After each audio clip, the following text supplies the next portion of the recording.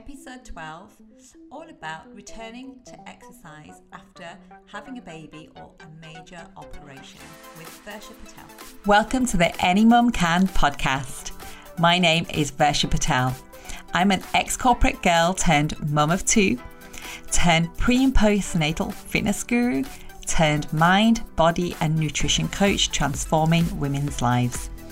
Each week, I'll bring you an inspiring person or message mums of all ages need to hear to feel inspired to look after themselves, choose themselves daily, to feel joy and be their best in their world. Thanks for spending some time with me today. Now relax, listen, and open your mind to be inspired for change.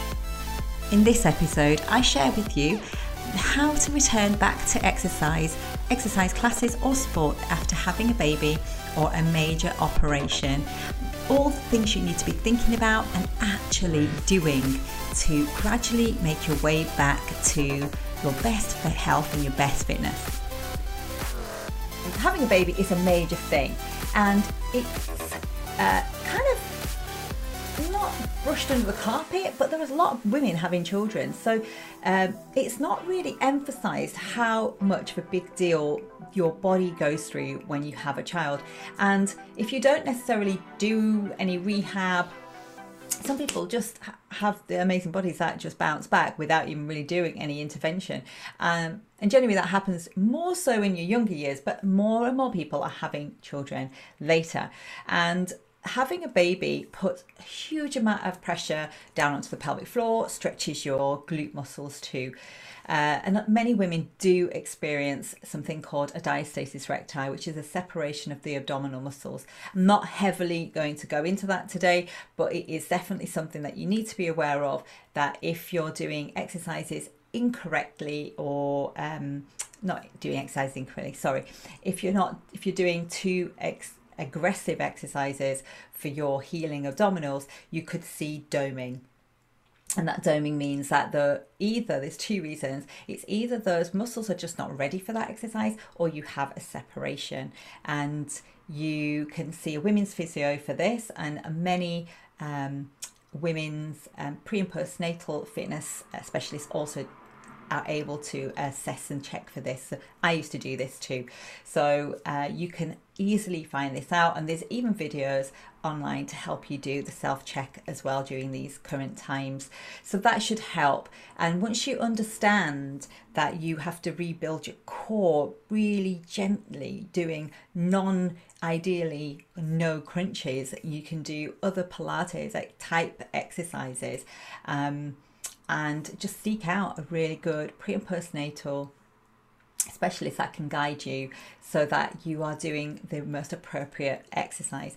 So it's all about rebuilding your core and establishing your pelvic floor. Your pelvic floor is so important, and there's things from hyperpressives that I used to teach that, and I still do with my clients, which is a low pressure exercise that draws up the pelvic floor while you do the low pressure exercise. And then you also can have interventions like using actual weights, and there's many on the market that you can use.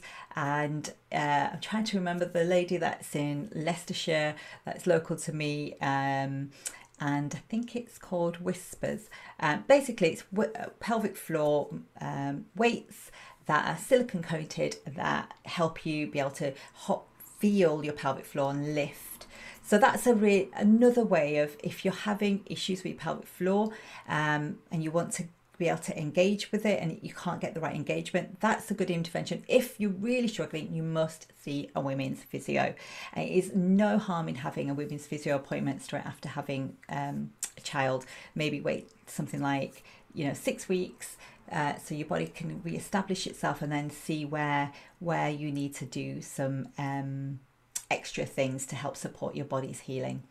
So once you start thinking and doing these baseline things where you've got your nutrition, supplements in place, getting your breathing in sync, and really gently pushing your shoulders back and really being aware that when you're feeding, whether it's bottle or whether it's breastfeeding, that you're aware of drawing yourself back and relaxing and doing the gentle exercise. And when you start thinking wanting to do more, then you're in a better place to be able to do that, and you're doing micro steps all the way along.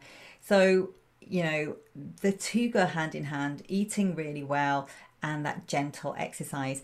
And so once you've started doing that, then you can start making those incremental, simple increases in your exercise. You know, I teach kettlebells, and I love kettlebells, but that's not the only thing that I work with. Using resistance bands is fantastic too. So easy to involve the core when you're doing your working with resistance bands, and so that's why I really like it, because when you're working across your body, say for example you're working across into your arms, it really engages into your core and it allows you to focus into your pelvic floor. So using bands is a really powerful and fun way of then doing resistant exercise without getting straight into using heavy weights, and then you can just work your way through and build up to that. I wanted to give you a flavor of those basic things that really help women rehabilitate after having a baby and even a major operation. And when you have a major op, even if it's not necessarily delivering a baby, but if it's an incision in the abdominals or something that's just taking you down, you still need to take things easy. Your body needs nutrients to help recovery, because your body will automatically be kind of doing what it needs to do. It goes into autopilot of what it needs to do inside. But if we're eating poor choice foods that are heavy in beige colour, high sugar, the body then has to firefight the food that you're putting in, and you're taking away the energy of healing your body, doing all the jobs it needs to do, to then firefight the food you're putting in your body. And then therefore you're leaving yourself vulnerable to one, not healing well and getting ill, and it takes longer to reach homeostasis, which is where your body becomes in good balance and it's healing in its optimum way. So that's why it's so important to think about what you're consuming and being aware of how food is making you feel, because if we're feeling tired and stressed, often sugary foods, beige looking foods are our go-to. So it's then thinking about our well-being and how we're feeling then will help us be able to make better choice foods. So taking a few moments to breathe and make time for yourself. You won't believe, when you have one child you think you don't have any time, but seriously, when you have 2 children and then 3 children and 4, you will realize that actually you can make some nuggets of time for yourself when you have one child. And so try and grasp that early so you can do small things, 1 or 2 minutes. Nobody's asking for huge amounts of time, but then it pays dividends, because then you will make better choices in your food and the way you move. You won't be doing knee-jerk reactions to things. Then as you return back to sport, for a lot of people that is running, swimming and cycling. So as I said, you go back at incremental levels, and if you were going to start running, you would do running, for example, like a gradual pace. You would start with walking and then fast-paced walking, and then you do that on intervals. And then as you get stronger and you feel better in yourself and you feel more confident and you can feel your pelvic floor and you can feel like you're engaging with your abdominals, then you can then start thinking about, okay, well, I'm going to move that fast walk to a gentle jog, and then you do a bit of a jog with fast-paced walking, and you do small intervals. When I say small intervals, it's like one between 30 seconds and 1 minute, and you just have to listen to your body and see how you feel. Now, I would not be saying to do running and those sorts of things really until you feel that your abdominals and your pelvic floor feel ready and strong. Usually that's anywhere from 6 months to 12 months, but some women it's much sooner, and so it's like, how long's a piece of string? It's very, very different for everybody,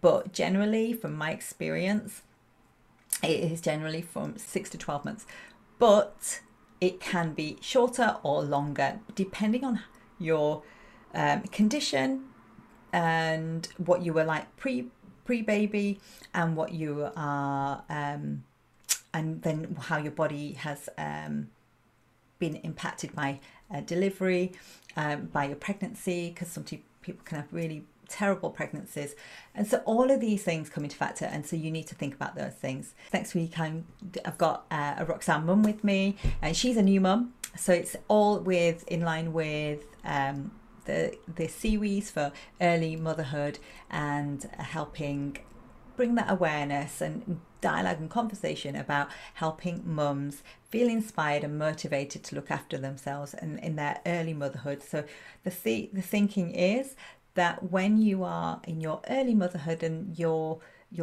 able to make time and think about your health and how you feel, the food you eat and how you move, you are more likely to continue this routine, habit and discipline for the rest of your life and into your whole journey of motherhood, and instill this in your children too. So I shall see you next week, and thank you. I hope you enjoyed today's podcast and are going to take at least one thing forward into your life.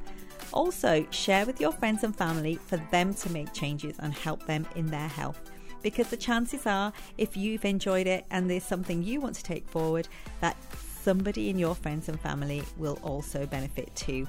And the journey of change and health is so much more fun when you have others around you doing similar things.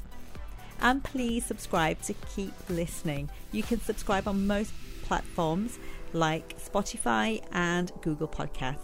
And please leave a review, which helps other listeners out there find this important content that is helping change lives. Until next time, thank you.